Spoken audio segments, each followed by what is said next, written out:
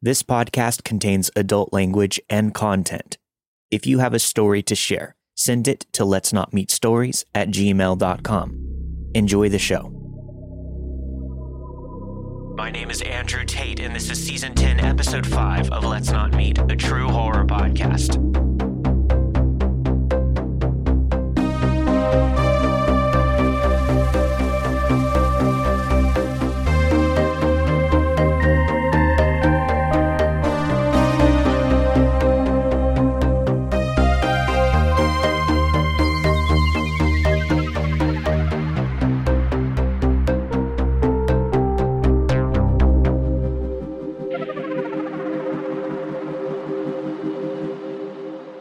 Welcome to the show. As I said during the most recent midweek episode, we have a special edition of Let's Not Meet for you this time around. This week, everybody gets to stick around for the Patreon extension. We're giving away this week's bonus content for free so that everybody can get a taste of what it's like to be a patron. If you like what you hear, you can sign up and support the show today at patreon.com/Let's Not Meet podcast and get instant access to hours upon hours of ad-free bonus content. But for now, enjoy the show.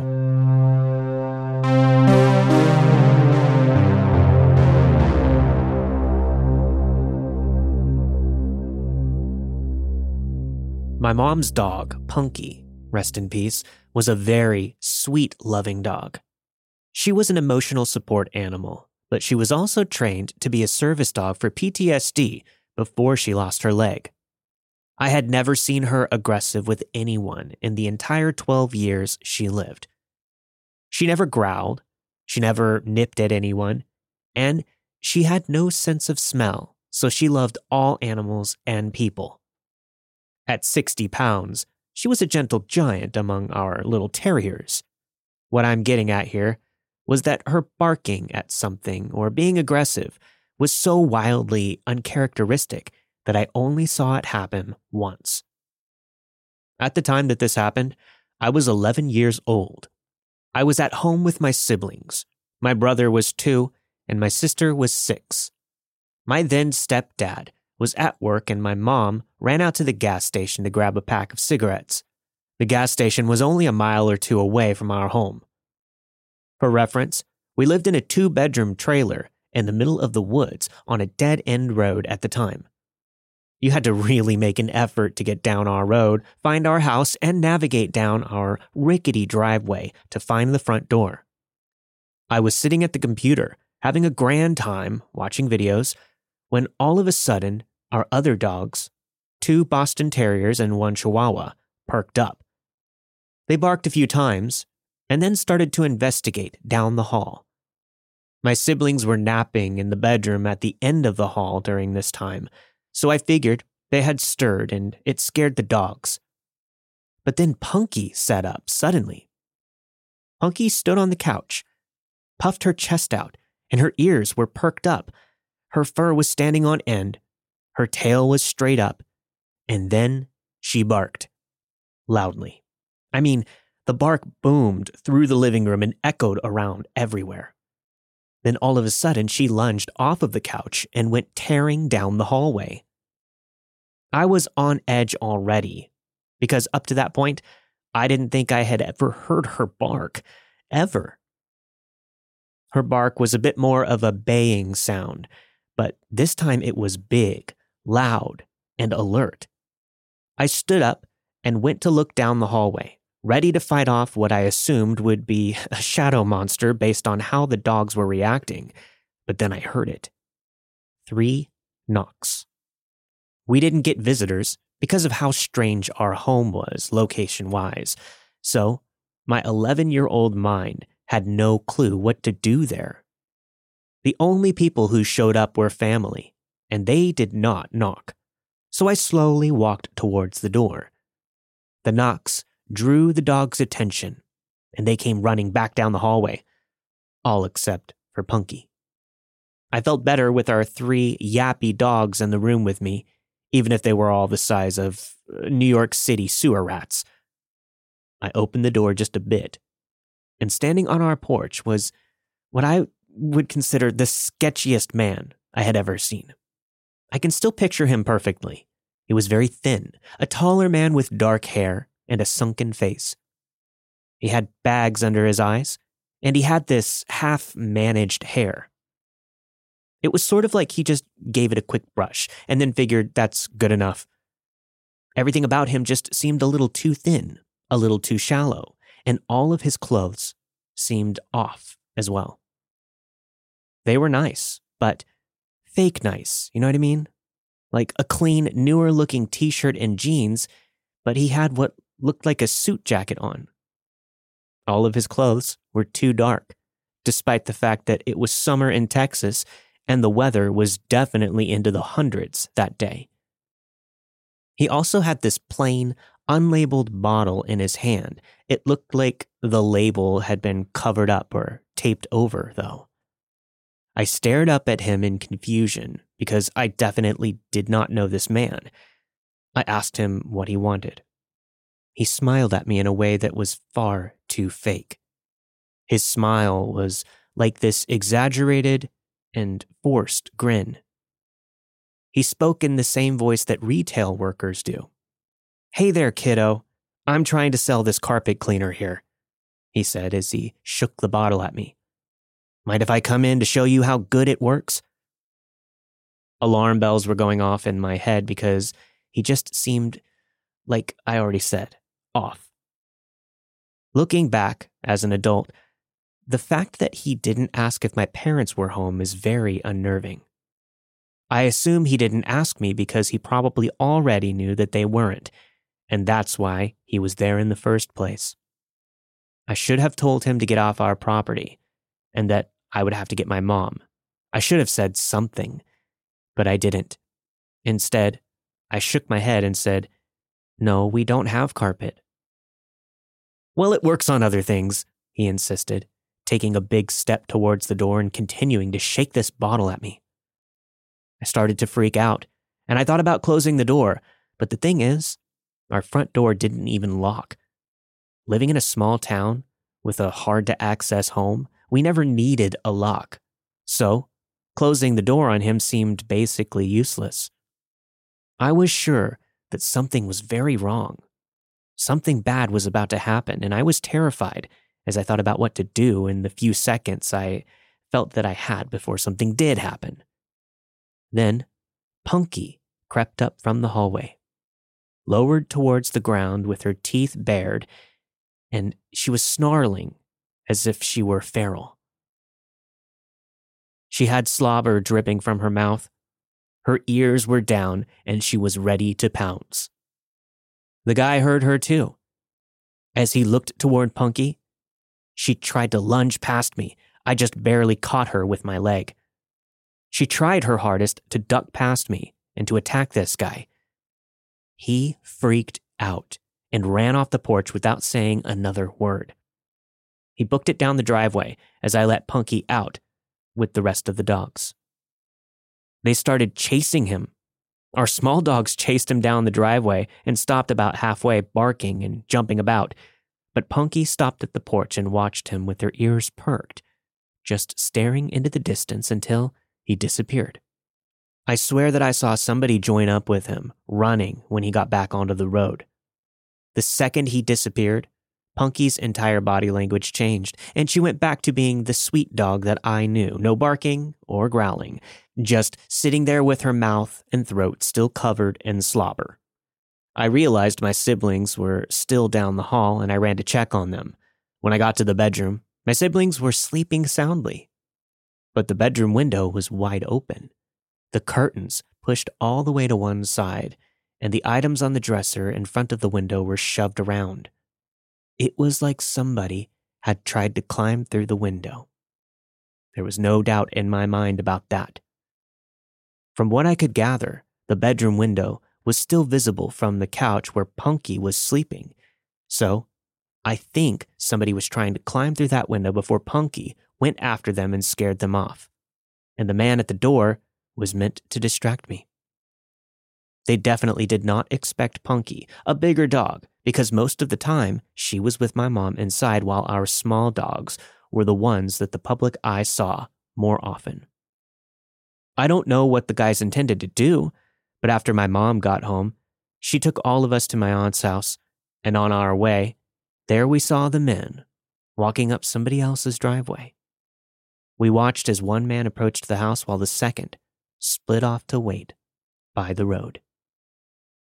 So to the two men apparently going door to door to sell their unlabeled carpet cleaner, I really would rather not meet again.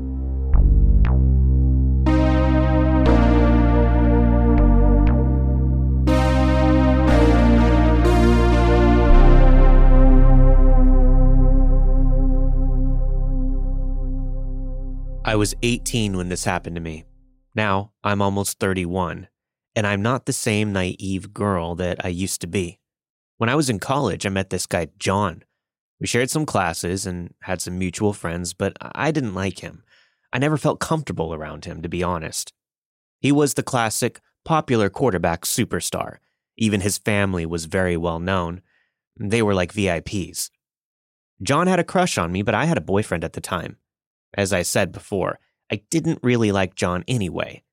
He annoyed me, to be honest, so I always declined his moves. When my ex and I broke up, John was really excited and was very open about his feelings for me. He started sending me roses, breakfast, letters, and every single cheesy detail that you could imagine. I didn't want this relationship at all, but I felt like I had no option. He was very popular, so you can imagine the social pressure that I was living under. His friends, brothers, and even cousins told me how lucky I was, and even some teachers were like that. "What are you waiting for?" they would ask. So yeah, I eventually said yes and gained this new social position. I was invited to every single party and had all kinds of new attention. The first time John got violent was at his brother's house. I didn't want to go to this big party that they were having. I was tired. I had a scholarship. So for me, school was first and fun was second. I said I wanted to go home to sleep. John looked at me straight in the eyes and said, "You're not going anywhere. You have to come with me because you're mine." I said that I was leaving. He grabbed my arm, pulled me, and asked, "Are you stupid?" After that, I couldn't do anything without him. He was always right beside me, but the worst part was that one of his brothers literally became my shadow. John would pick me up for school and drop me off every single day. At first, I thought that this was nice, but then I realized that this was a way of controlling me. I was only allowed to hang out with him, our common friends, and his brothers. My extracurricular activities had to be approved by them, meaning John and his brothers. Yes, not only John had to approve, but his brothers also had to be okay with what I was doing. I know what you're thinking. Why didn't you leave John or tell anybody what was going on?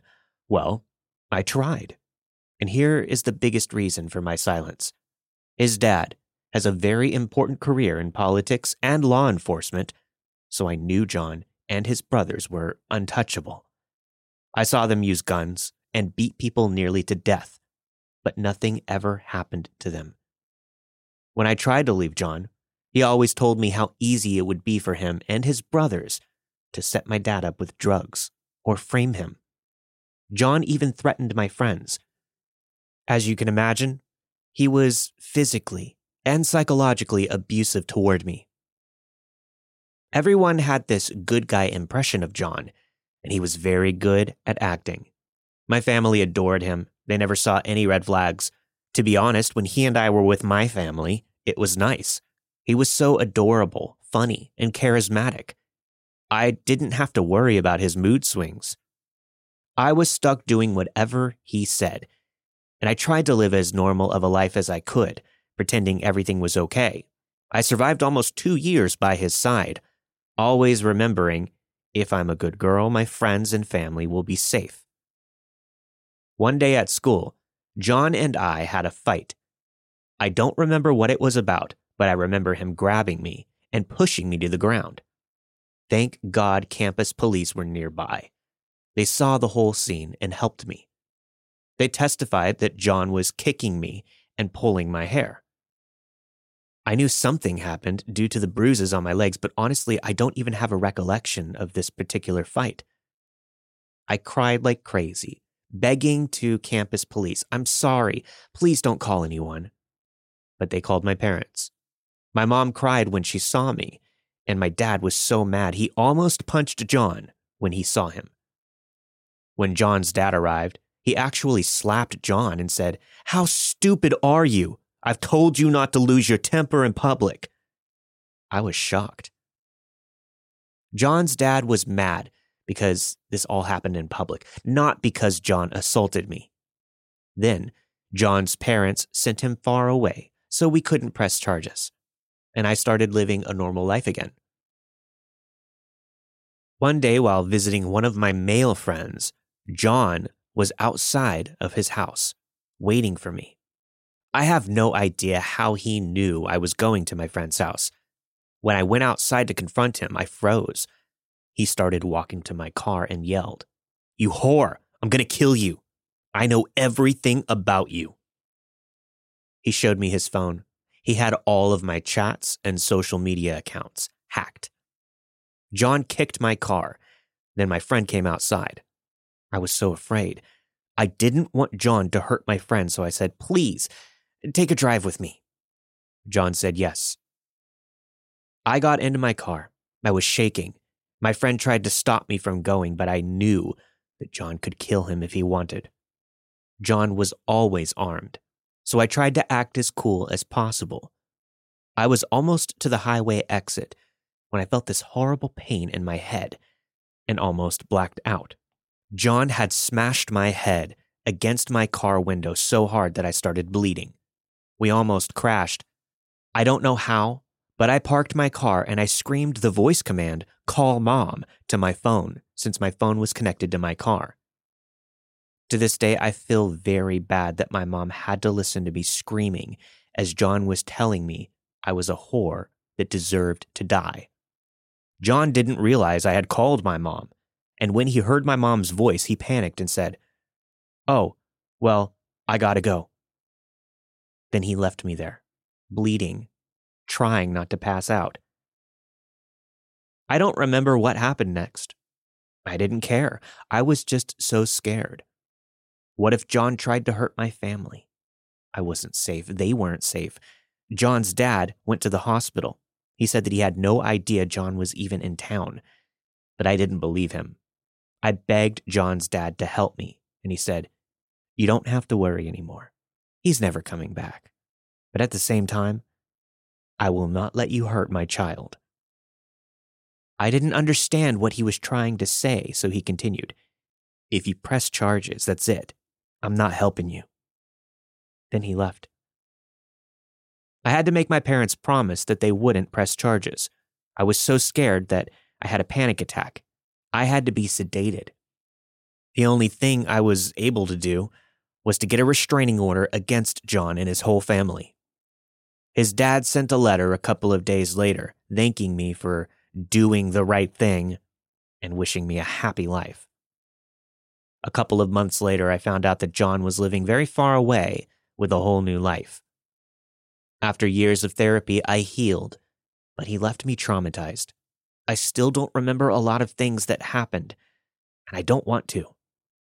I have a hard time trusting people, being alone, or driving by myself. I'm losing my hearing from having my head smashed into my car window, and the ringing is only getting worse, but at least I'm alive. For 5 years straight, I received flowers on my birthday, always the same color, green and yellow, his favorite colors.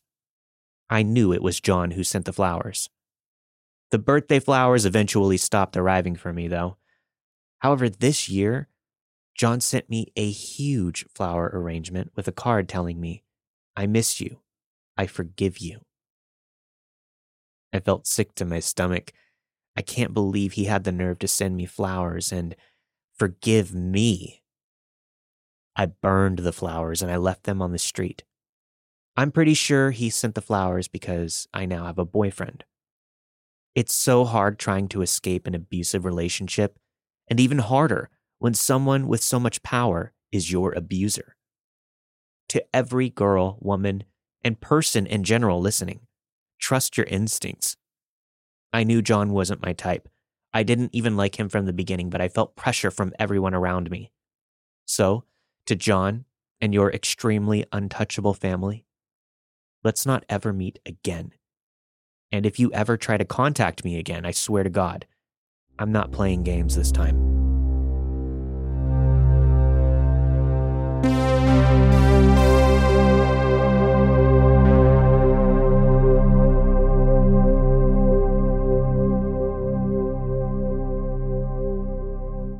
My husband was driving toward a local hospital to have a test done, and I was tagging along for moral support. We lived in Arizona at the time, in an area that was known for fast, aggressive drivers, often in large vehicles. Road rage is a major problem where we're from, though not something my husband and I had personally experienced notable interactions with, until this happened. While merging onto the freeway, a red SUV rapidly approached us from behind. I expected to incessantly be tailgated, but instead Mr. Red SUV pulled around onto the shoulder of the single merge lane, nearly clipping the side mirror of our car.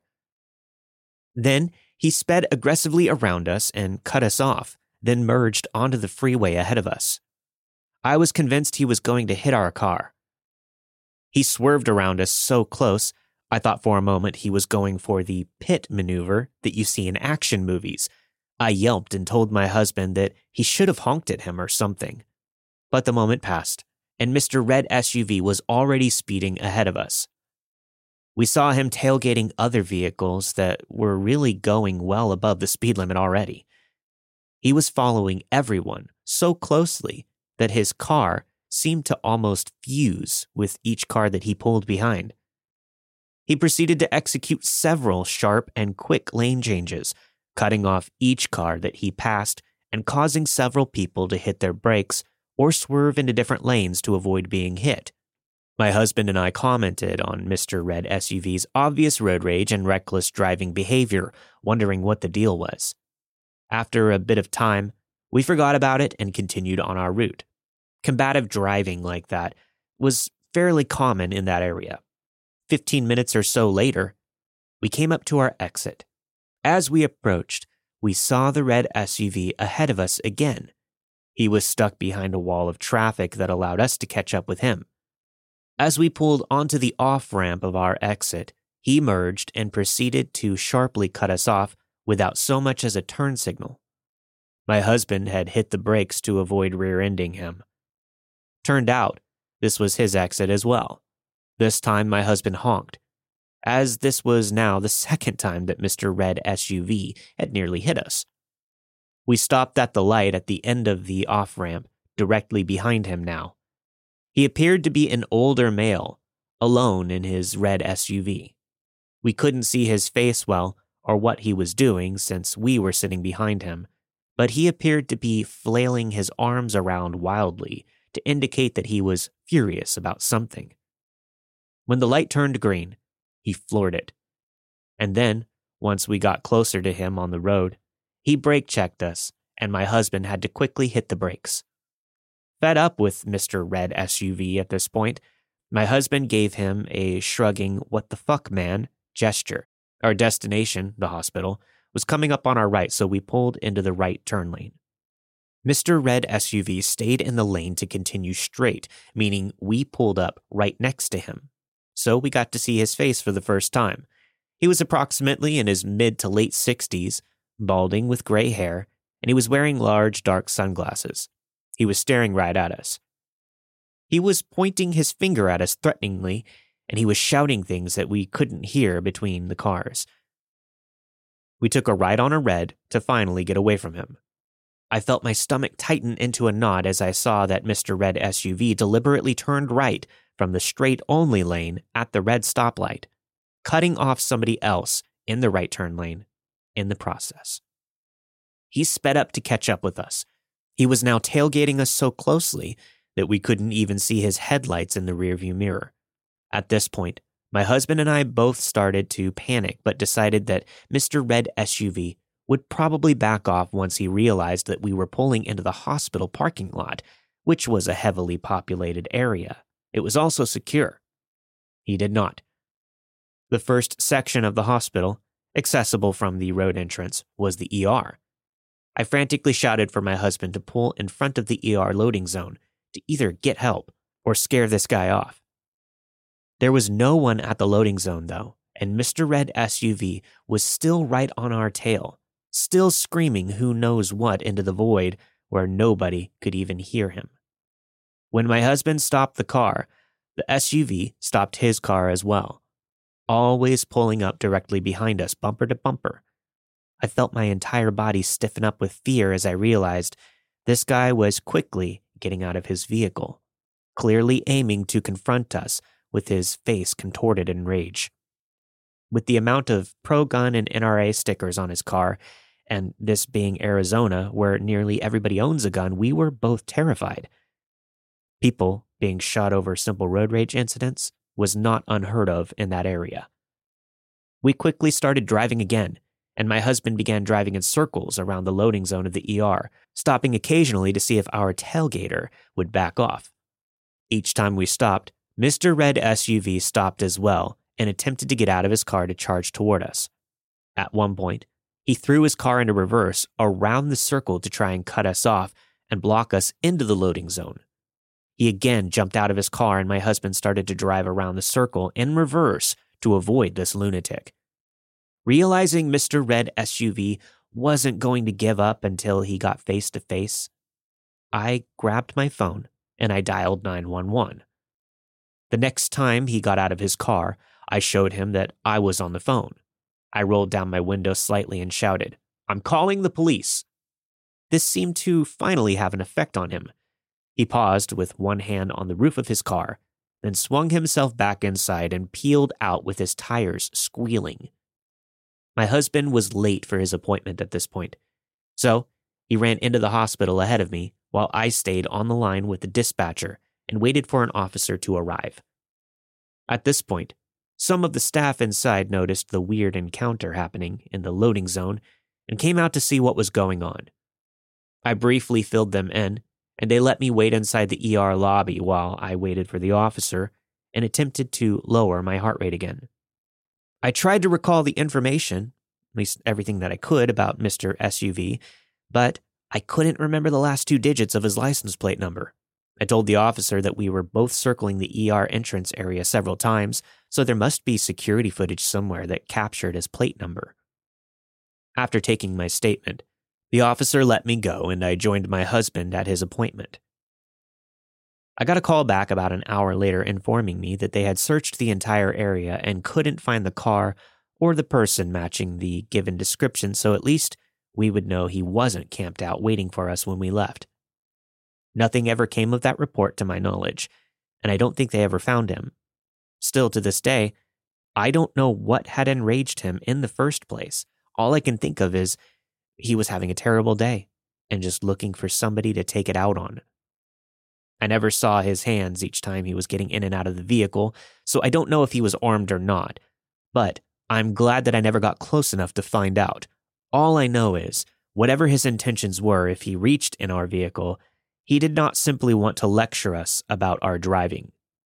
The persistence with which he pursued us, the look of rage on his face, and the numerous attempts that he made to get out of his vehicle and reach the driver's side door of our car indicated to me that he did have malicious intentions.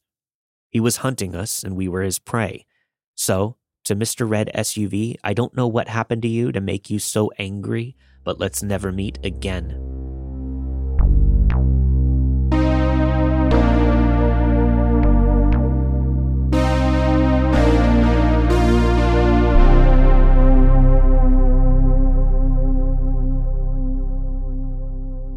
To set the scene, I grew up in a suburb about an hour and 15 minutes outside of Chicago. Visiting downtown Chicago was a huge part of my childhood and my teen years. I often went there with my parents and family when I was younger, and then started going with my friends as I got older. I ended up even going to college in downtown Chicago, so I had the whole city open to me day and night, with the transit pass that came inclusive with my tuition. It was liberating, but also familiar, and I always felt comfortable. If I'm being honest, There are countless times I got into very stupid situations, and I'm genuinely surprised that nothing bad ever happened to me. I would walk around in desolate areas at all hours, alone. I would sit outside my dorm for hours at night smoking. I took trains to and from my hometown and walked back to my campus by myself in the middle of the night.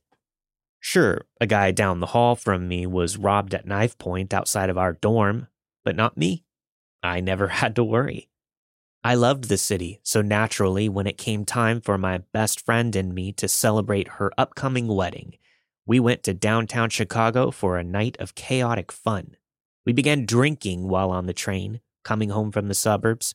It was an oddly normal and totally allowed pastime.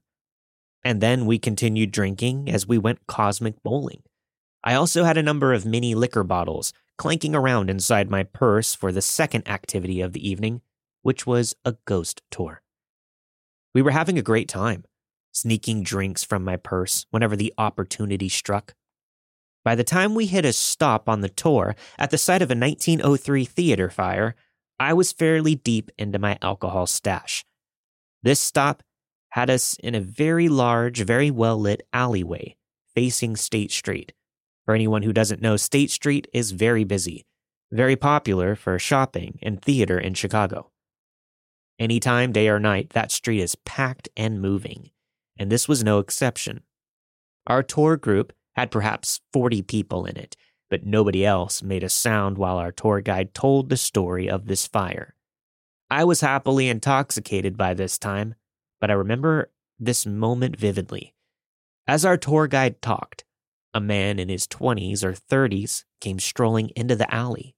He had shorts and a black hooded sweatshirt on with the hood up. I was the only one to notice him.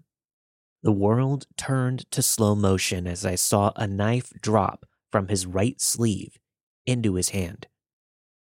He noticed that we were a large group.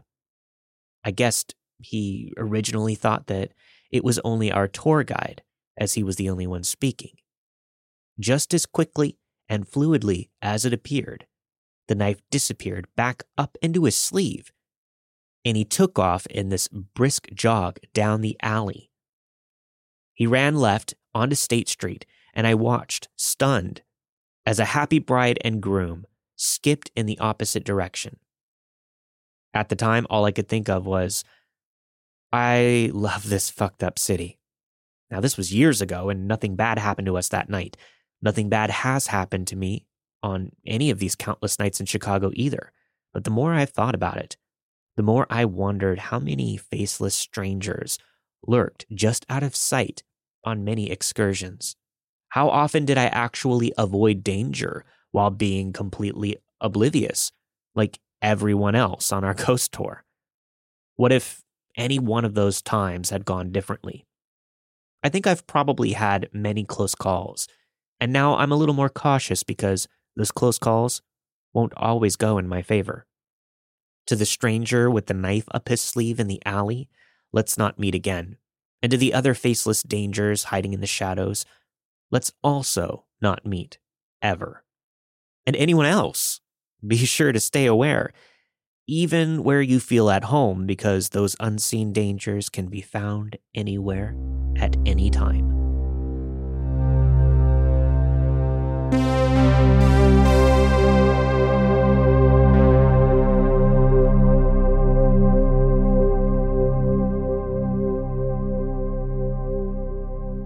I was about 7 years old, and I lived in a small town-like area outside of a larger town.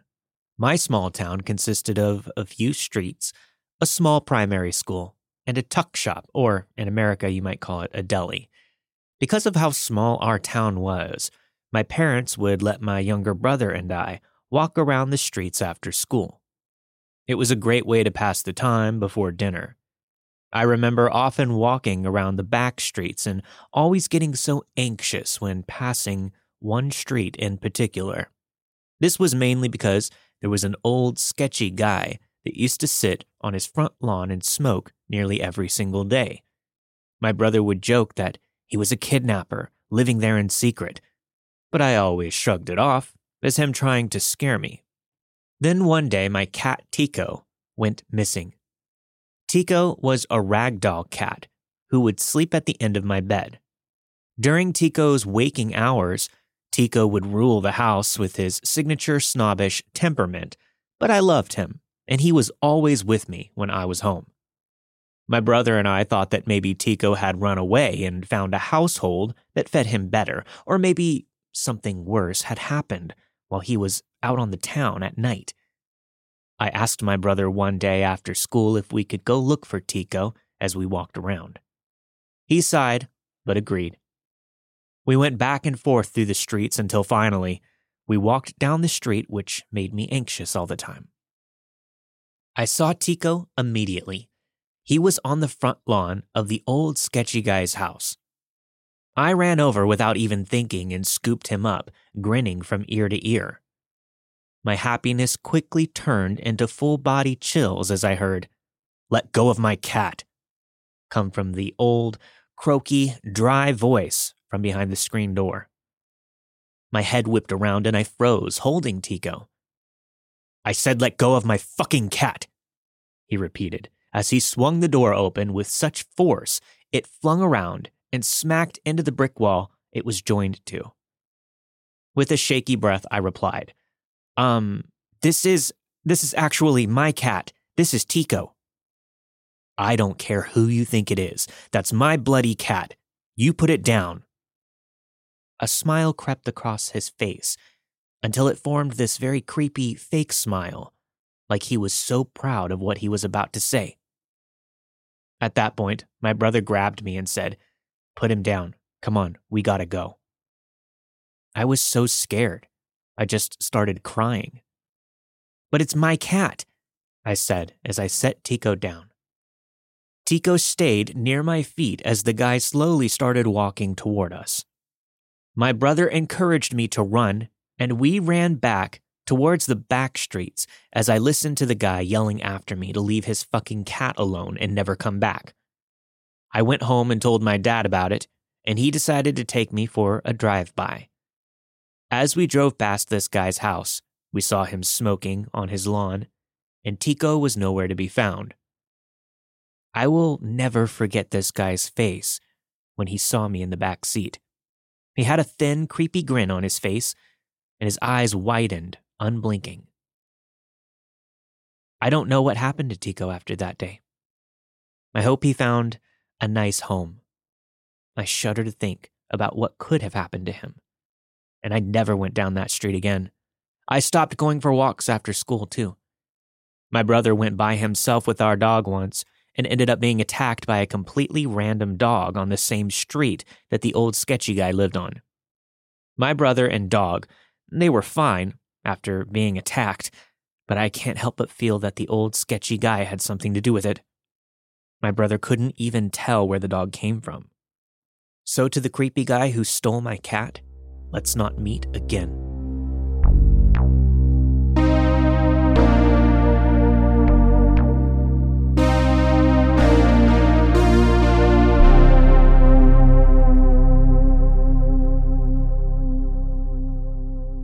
I grew up in a small farm town in the eastern Cape of South Africa. One evening, when I was about 8, my mother and I walked home to our apartment after spending the day with my great-grandmother. For context, I grew up in a rough neighborhood, but had a relatively uneventful childhood. That night, as we were passing a corner store about 2 blocks down the lane from my great-grandmother's house, we passed a guy standing on the steps of the store. He had his hood drawn, with the cap down over his face. He was smoking. As we passed him, he whistled. It was a weird, creepy, almost sing-songy whistle that continues to ring in my ears to this day. My mom, being very perceptive and having superior instincts, changed directions abruptly. I asked her where we were going, since the school bag I had with me was heavy on my back. Almost at the same time that I asked her, we heard another whistle. It was a different tune, almost as if it was a response to the first whistle. After a quick glance back, we saw 3 men slowly following us through the darkness of the unlit streets. To explain, in order to get home, we'd have to walk through a ditch, which we referred to as the sloot. This sloot had nothing lighting it up but the moon. The walk through the sloot wasn't far, just very dark. The route that my mom instinctively chose instead led down a quiet road with houses all along it. As we continued to walk, I could hear the men picking up their pace ever so slightly. As I said before, I was an 8-year-old girl walking alone with her mother, with a giant school bag on her back. I was oblivious to the situation and dragging my feet. My mom pulled me along in what I can only describe as a scurry.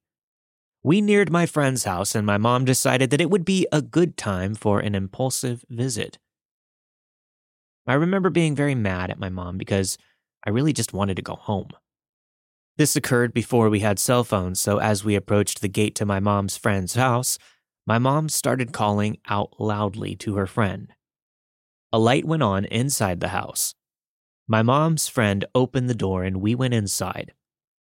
The 3 men were still behind us, but they stopped under the dead street lamp, just 2 houses behind us. We spent the next hour there.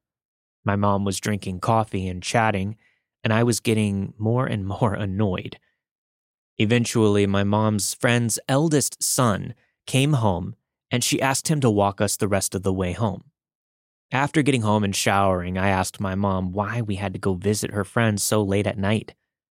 My mom told me that the men I saw behind us were following us. She explained that we stopped at her friend's house because we were in danger. She let me know that the whistles that were heard were not just whistles. They were a means of communication used by a local gang. What I thought was my mom being obtuse probably saved my innocence and our lives that night. But her words have always haunted me, even now, when she said it wasn't just a whistle. So to the 3 men who stalked a helpless girl and her mother down the quiet streets, let's never meet again.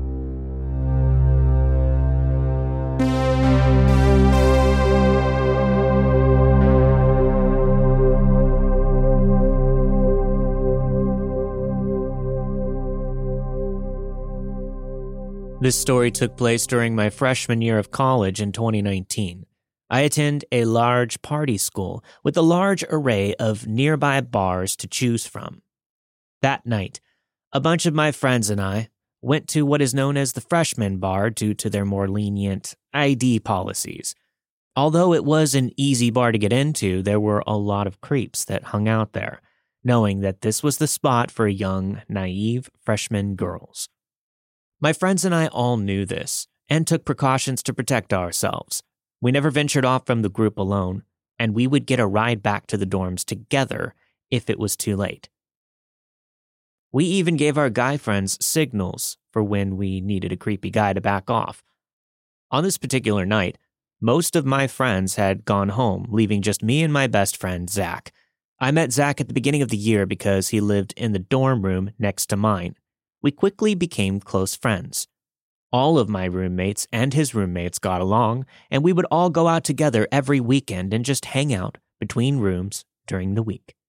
Although Zach was not a very big guy physically, I felt safe around him, and I knew that he would do anything to protect me and my friends. Zach and I stayed at the bar till about 1:55 a.m., when the house lights turned on and the bouncers started to herd everyone out of the building. It was absolutely freezing that night, and it was snowing pretty hard. I frantically called for an Uber, which would usually take anywhere from 10 to 15 minutes to pick us up at the bar. When we got outside and we were waiting for our ride, Zach decided to light a cigarette.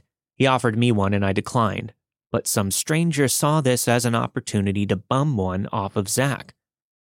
The stranger sparked up a friendly conversation with us, asking about our night.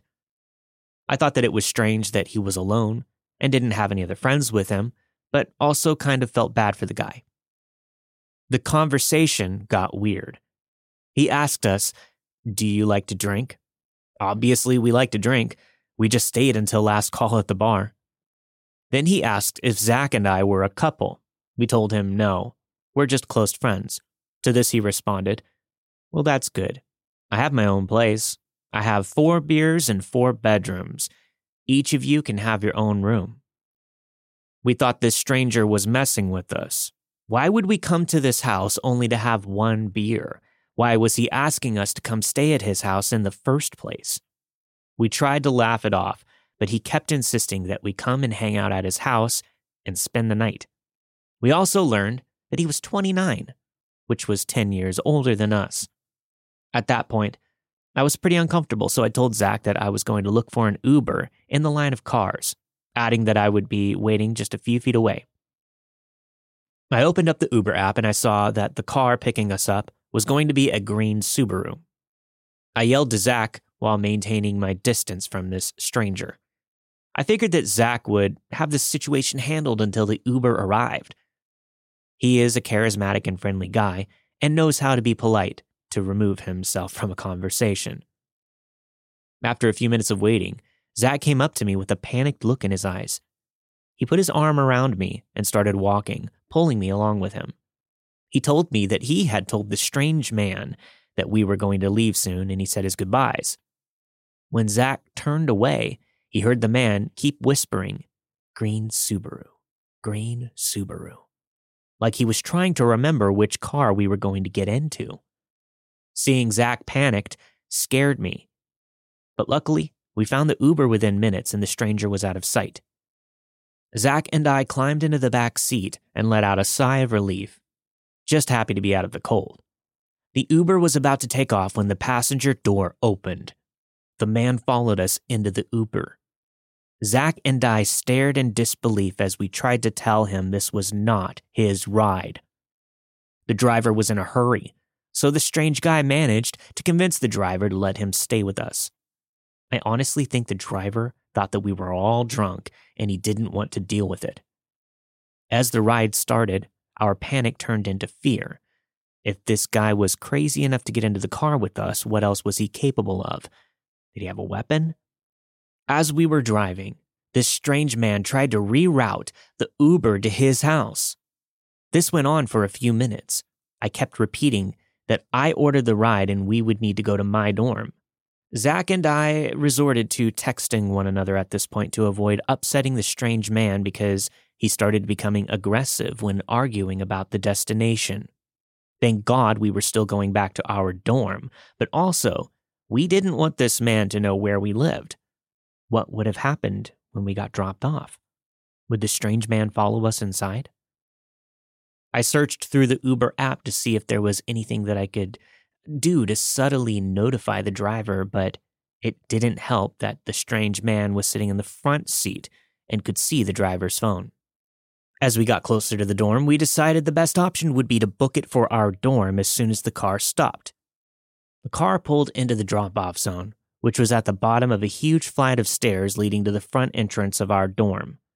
Zach grabbed my hand and we ran out the door and sprinted up the icy concrete stairs.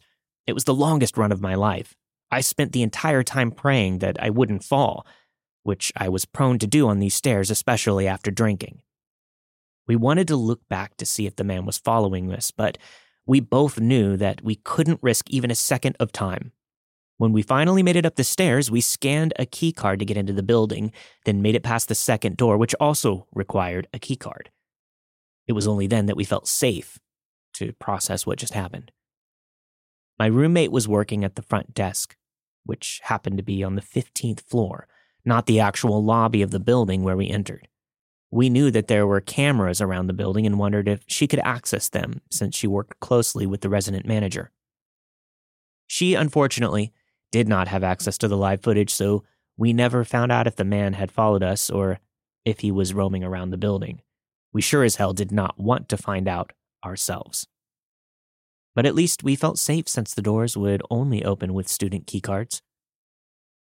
I'll still never know what this strange man's intentions were.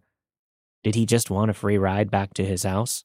Why was he so persistent in trying to get me and Zach to go back to his house when we only met a few minutes prior? What happened to him after the Uber dropped us off? To the strange man that tried to lure 2 young college students to his house and then had the audacity to invade our privacy while trying to escape him? Let's never meet.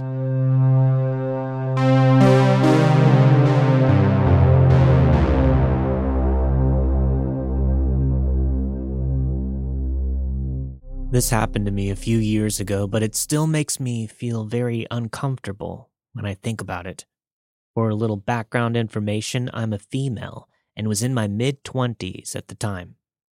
I shared my apartment with a flatmate, and we got along pretty well. Usually she would stay at my apartment during the week because of her studies, but she would leave for the weekend to meet her boyfriend or her parents.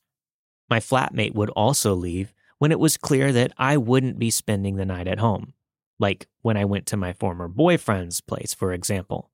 She said that she didn't like the feeling of being all alone in the neighborhood that we lived in. It belongs in a pretty popular district of Cologne, but we lived on the edge of that district, where the people had lower incomes and the crime rate was higher. I still liked it there because it radiated a kind of urban charm, and most of the people you met around the neighborhood were actually really nice. My story happened on a summer night, in August to be specific. A long, hot day had passed, and I had just returned from a short trip to Amsterdam. I went there with a good friend of mine. We took the train back home, but she lived in another part of Germany, so we split up almost 2 hours earlier. So there I was, finally getting off the train at the train station nearest my home, at around 2 o'clock in the morning. I was wearing one of my favorite long summer dresses and my backpack while dragging my small trolley suitcase behind me and hopping off the train. However, while standing on the platform, something just didn't feel quite right. At first, I couldn't put my finger on what was wrong until I realized what really felt odd. It was quiet. Too damn quiet. Usually on weekend nights, there's always something going on around this place. People who just returned from a night out or people who were just starting the night partying. But on this night, I couldn't hear a single car driving by on one of the busiest streets nearby. For a second, it felt weird and unreal until I remembered it was actually Tuesday, a day in the middle of the week. Most people were probably already lying in their beds, trying to get enough sleep for the next busy workday. Only 4 other people were hopping off the train along with me. 2 male teenagers, 1 older lady, and another male in his 30s with a kind of wild fuzzy hair. There were no other people in the station except for us. The people headed right towards the exit, which was a small staircase leading down to the next floor. From there, you had the opportunity to either go further downstairs to the subway or head to the junction to make your way to the housing estates. Normally, I would have gone straight to the exit as well, but it had gotten very cold and I wanted to grab my sweatshirt first. Not being in a rush, I took my time. I went to the bench nearby, took off my backpack, and opened my trolley suitcase to look for my sweatshirt. Unfortunately, due to the hot temperatures during the day, I had all of my warmer clothes stuffed at the bottom of my suitcase, so it took me some time to grab them. By the time I found my sweatshirt, I assumed everybody else had already left the station. Right before slipping the sweatshirt over my head, I stopped for a moment because I realized I was wrong. I wasn't alone. About 20 meters away from me, there was a man. He was leaning against the railing on the departure side of the station opposite me and staring at me. This made me feel very uncomfortable. Ordinarily, I try to ignore people that are staring because I want to avoid starting a conversation or giving the wrong impression of being interested, especially when I don't know them. And so, that I did. I fully ignored the man as I pulled my sweatshirt on. Then I closed my trolley and dared to take another quick look at him. He was still staring, and it seemed as if he had quickly moved his hand out of his pants when he noticed I was glancing at him. Suddenly, I realized he was one of the people that got off the train with me. It was the fuzzy-haired guy. I recognized him not only by his hair, but also by what he was wearing, a light gray hoodie and matching gray sweatpants. There was no emotion to be seen on his face, and he didn't take his eyes off of me, not even for a second. I started to feel very sick. Why hadn't he left the station? You must know that although I'm kind of a shy person, I manage to handle direct harassment or even drunk people in a very simple way, which is to be friendly. Not because I approved of being approached that way, not at all. This technique of being polite and not provoking has helped me get out of many situations. And knowing that has made me brave, or maybe naive, enough to walk alone at night. But up until this point, no one had ever given me such a long, piercing look before. This was the first time in my entire life that I felt a chill running up my spine, all the way to the back of my head. It wasn't goosebumps, but I felt like some kind of tension was making me hyper-aware of my surroundings, which I now know was my fight or flight mode kicking in. I figured it was best to stay at the well-lit and well-monitored train station until I felt safe enough to leave or figure out another plan. I had to buy time, so I pretended to search for something else in my backpack. At the same time, I desperately looked for rational reasons why this man hadn't left the station yet. Actually, I came up with a good one. He may have accidentally gone one station too far on the train, got off here, and wanted to catch a train that was going in the opposite direction. That's probably why he was standing on the opposite side. Something like that had happened to me before. I assumed the fact that he looked at me so obtrusively was probably due to bad manners or something. The reason I had thought of was good enough to calm me down a bit, and to my great delight, the train going the opposite direction pulled in a few seconds later. The fuzzy-haired man turned his back to me entirely and took a few steps towards the approaching train. I felt a weight lift off of my heart, so I slung my backpack over my shoulder, grabbed my trolley, and walked briskly towards the stairs. I heard the familiar beeping of the train doors opening. I ventured another look at the platform and the man. He was now quite a bit further away and had approached one of the open train doors. I exhaled in relief and went down the first few steps. The doors beeped again, this time to signal that they were about to close. Halfway down the stairs, where it got pretty dark due to the burned-out light bulbs, I turned my head to see if there might be people that got off of the train. I was hoping that there would be a group of young women who happened to be heading in the same direction as me, but unfortunately, no one had gotten off of that train. All alone, I went down the rest of the stairs. There were no security cameras recording the area at the bottom of the stairs. In front of me was the junction where I had turned to get home. I used to love this path. It went past a high wall, continued under a bridge that was no longer in service, and it was a minute's walk further, after crossing a street, that you walked along the high wall again. Only then did a small side street appear to lead into the housing estates. The great thing about this long section of the trail was that it was freely and legally accessible for street artists. They had the official permission of the city to immortalize themselves there with graffiti art, and every few days there was a new artwork to admire. The junction leading to this path was only lit up by a single street lamp. Looking further along the path, all the fantastic graffiti slowly gets lost into the darkness. The next source of light was placed right after that abandoned bridge. After leaving the station, the closer I got to the junction, the more uncomfortable I felt. I had a feeling that something was wrong, but I couldn't tell why. Up to this point, I had never believed it when somebody said that they had a gut feeling about something.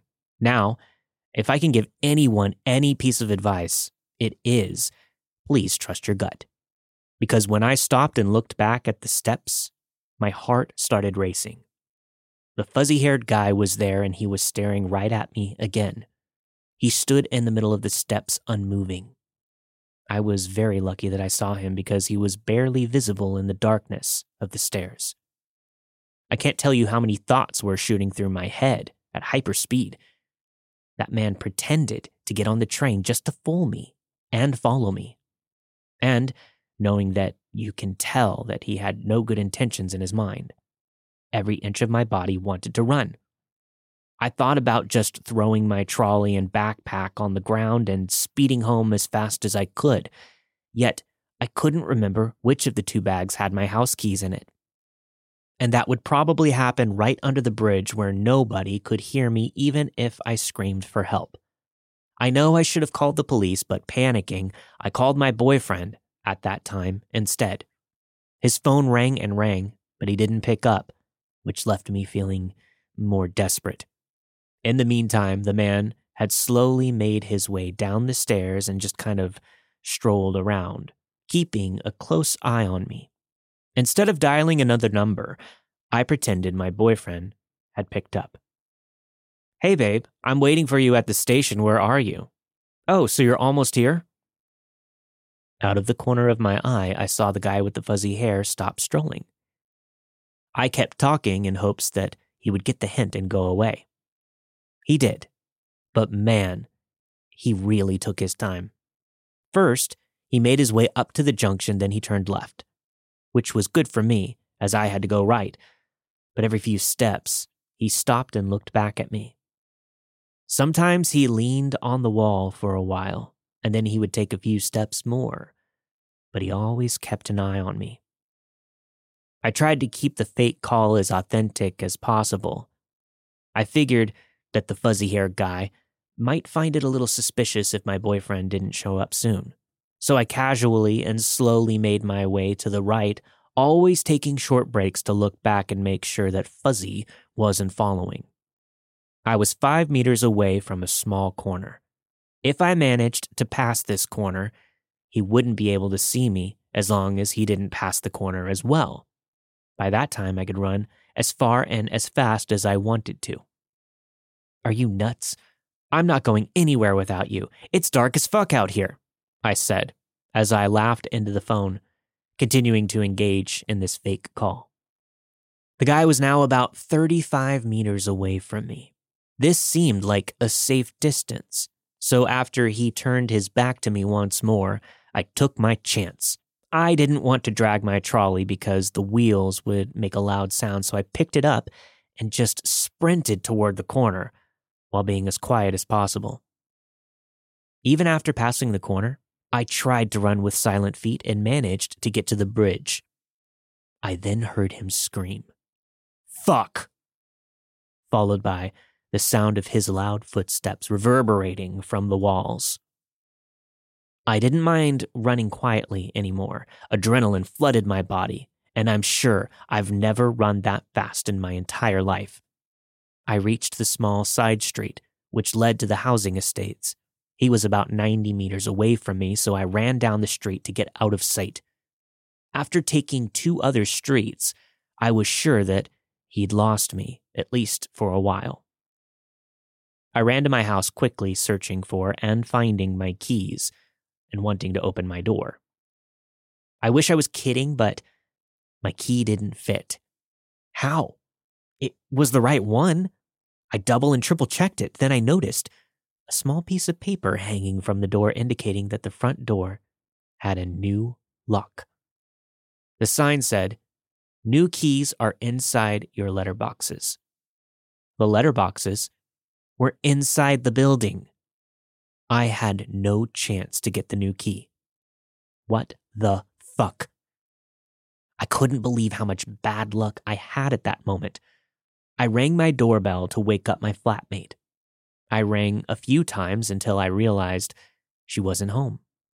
As usual, she had left the apartment because she didn't want to spend the night alone while I was away on a short trip. I could hear the man yelling something in the distance, and tears of fear filled my eyes because it meant that he wasn't that far away.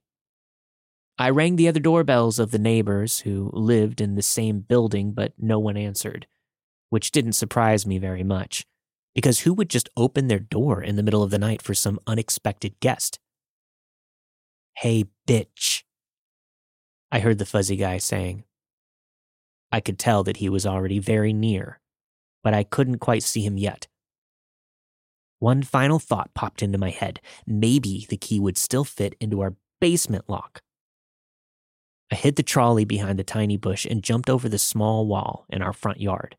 I then ran around our building, jumped over the wall in the backyard, and took the stairs down to the basement level. My old key fit, and I was over the moon. I quickly got up the stairs to my apartment without turning on any lights. Even though I was safe at that point, I didn't want the man to know where I lived. I went to the kitchen window and looked down at the street. I saw Fuzzy. He kept searching, and he yelled bitch a few more times. My heart was still pounding like crazy, and I didn't want to lose sight of him. It sounds stupid, but I was still scared that he would find my trolley and figure out which building I was in. After a few minutes, it seemed like the guy had given up. He hid at the entrance of another house, and after a few minutes, he finally left my street, and only then did I feel all the tension slowly leaving my body, and I managed to fall asleep a few hours later. I've talked about this situation with my family and friends so that I could process what happened.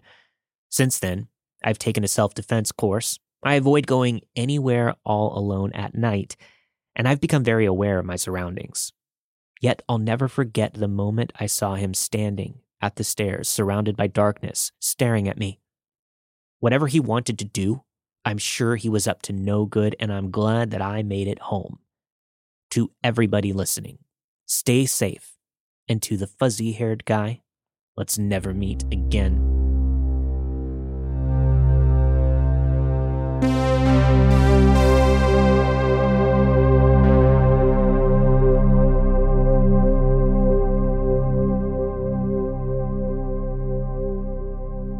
I'm currently 27 years old, but this happened to me when I was just 14.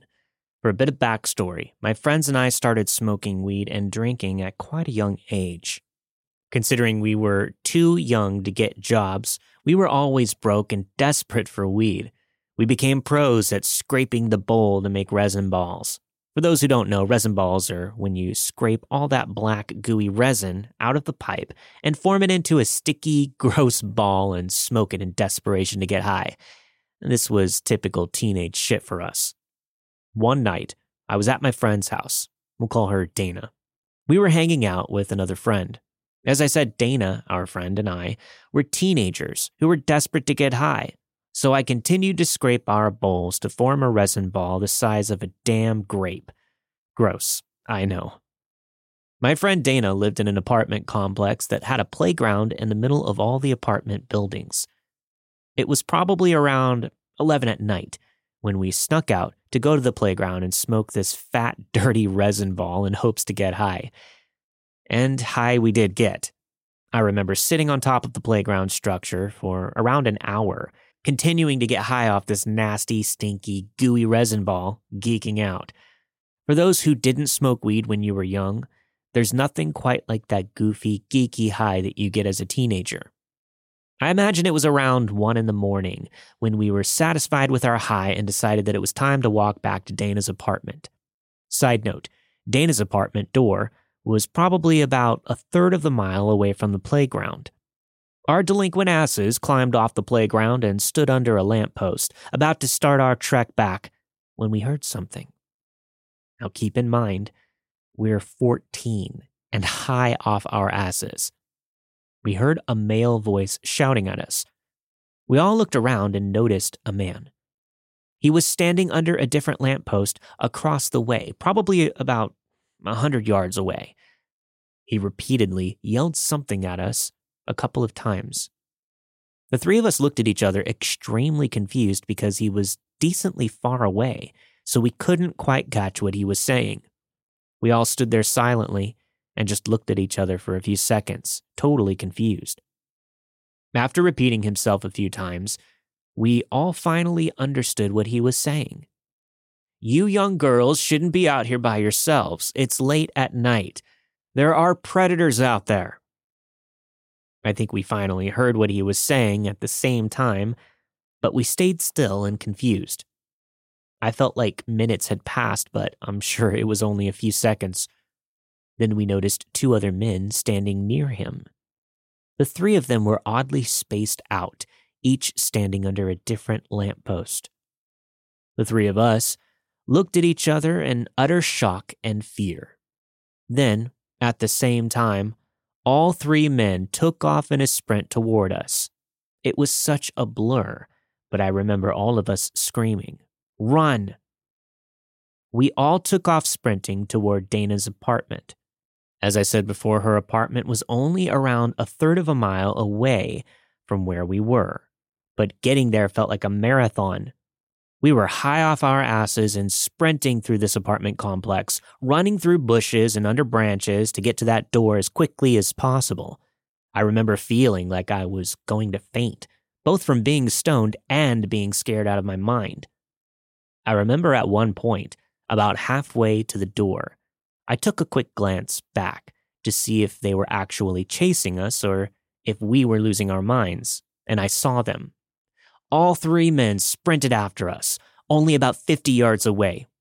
I screamed to my friends, "Keep running!" We finally reached the door, and Dana was frantically trying to unlock it with shaking hands. We were all crying and screaming, begging her to get it open, knowing that the three men were only a short distance behind us. Thankfully, Dana got the door unlocked and we rushed inside, making sure to slam the door shut. Dana's mom was asleep, so we had to quietly sneak in and get to Dana's bedroom. We were in her bedroom and we locked the door, the three of us. We just stood there, out of breath, panting, and in complete shock. I'm sure we all eventually cried our eyes out, but for the most part, we just sat there trying to explain it away. We tried to convince ourselves we were just high and we just imagined the same thing. But we know it happened. I know those men were chasing us. I don't know if they were just some creeps trying to torment and scare some teenagers that were high, or if they were real predators with terrifying motives. About an hour later, another friend of ours came and picked us up to cruise around and smoke again. When our friend texted us, saying she was in the parking lot, we sprinted to her car and told her to lock the doors and drive. She was confused, but she could tell that we were terrified, so she listened. We explained what happened to her, and then continued on with our night, still in shock. I'm not 100% sure what the men's intentions were, but please, let's not meet again.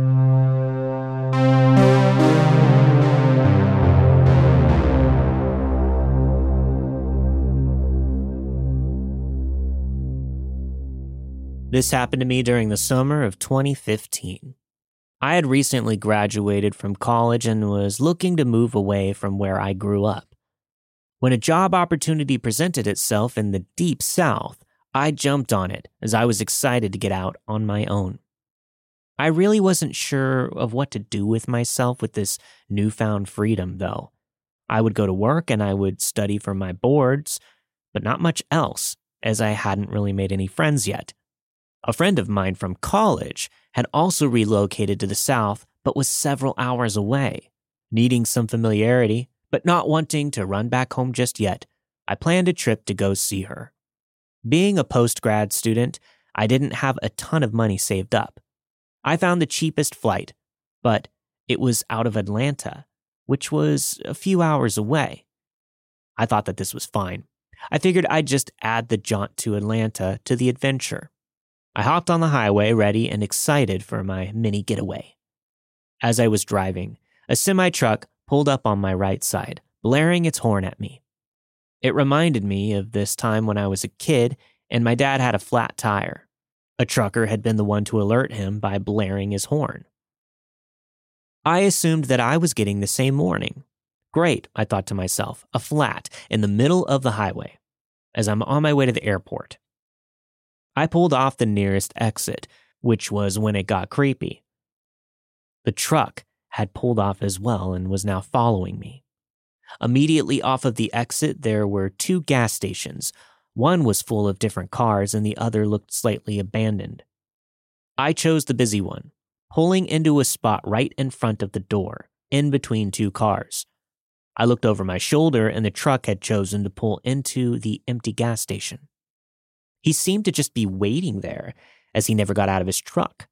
He was just sitting and watching. I did a lap around the car, and granted, I knew nothing about cars whatsoever, but for someone on the highway to be flagging me down, there would have to be something visibly wrong with my car, right? Nothing about to fall off. Nothing was wrong at all.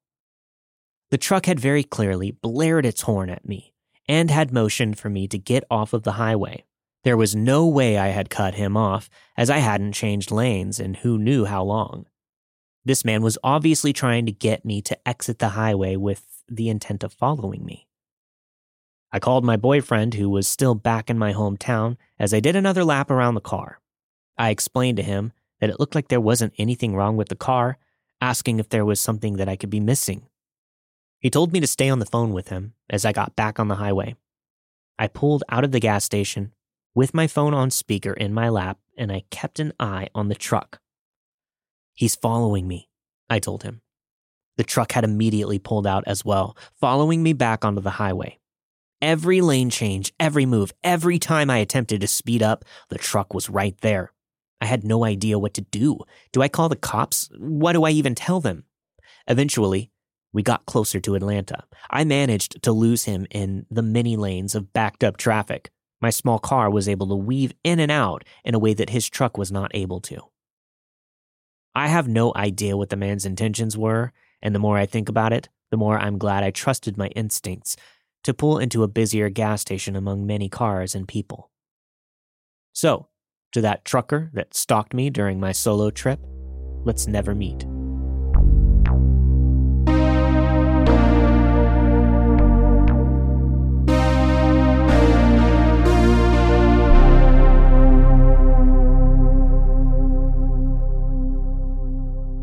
I'm a big fan of the podcast, and it keeps me company on my everyday journey on the metro to and from work.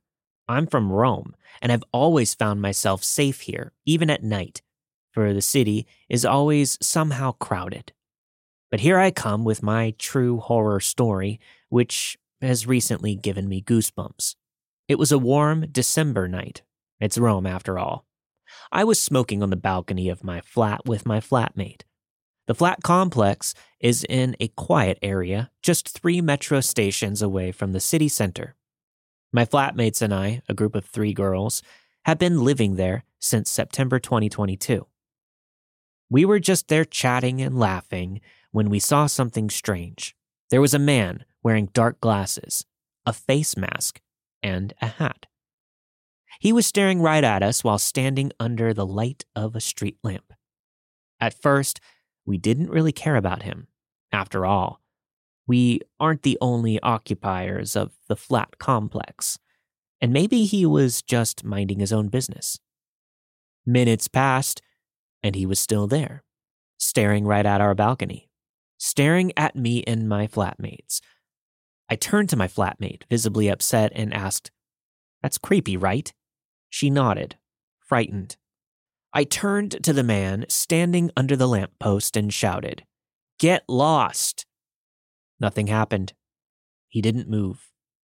We decided to go back inside, lower the blinds, and double-check that the main door to our flat was locked. The morning after, we decided to ask the doorman about it. He said that it was pretty strange, and he said nothing like that has ever happened in the complex. Then, some days ago, I went out at night, and I came back home quite late. The doorman was already gone for the night, and I saw him again, the man that was under the street lamp, staring at our balcony. I thought maybe he saw my flatmates smoking there again. I ran to the door of our building and ran up the stairs, making sure that I was totally alone. As I made my way inside the flat, my flatmates told me that they saw the creep again, but he suddenly disappeared. Apparently, he ran towards an area of the complex that is currently a work in progress. A couple of nights ago, we were all lying on the sofa, watching a film, and we clearly heard somebody trying to unlock the main door of the flat. We all ran to the door and looked through the peephole. We saw a dark shadow. It was of a man running down the stairs. One of my flatmate's boyfriends opened the door and tried to go after him, but the man ran too fast, and he was already out. Maybe it's too soon to tell, but we really hope that we don't meet that creep again.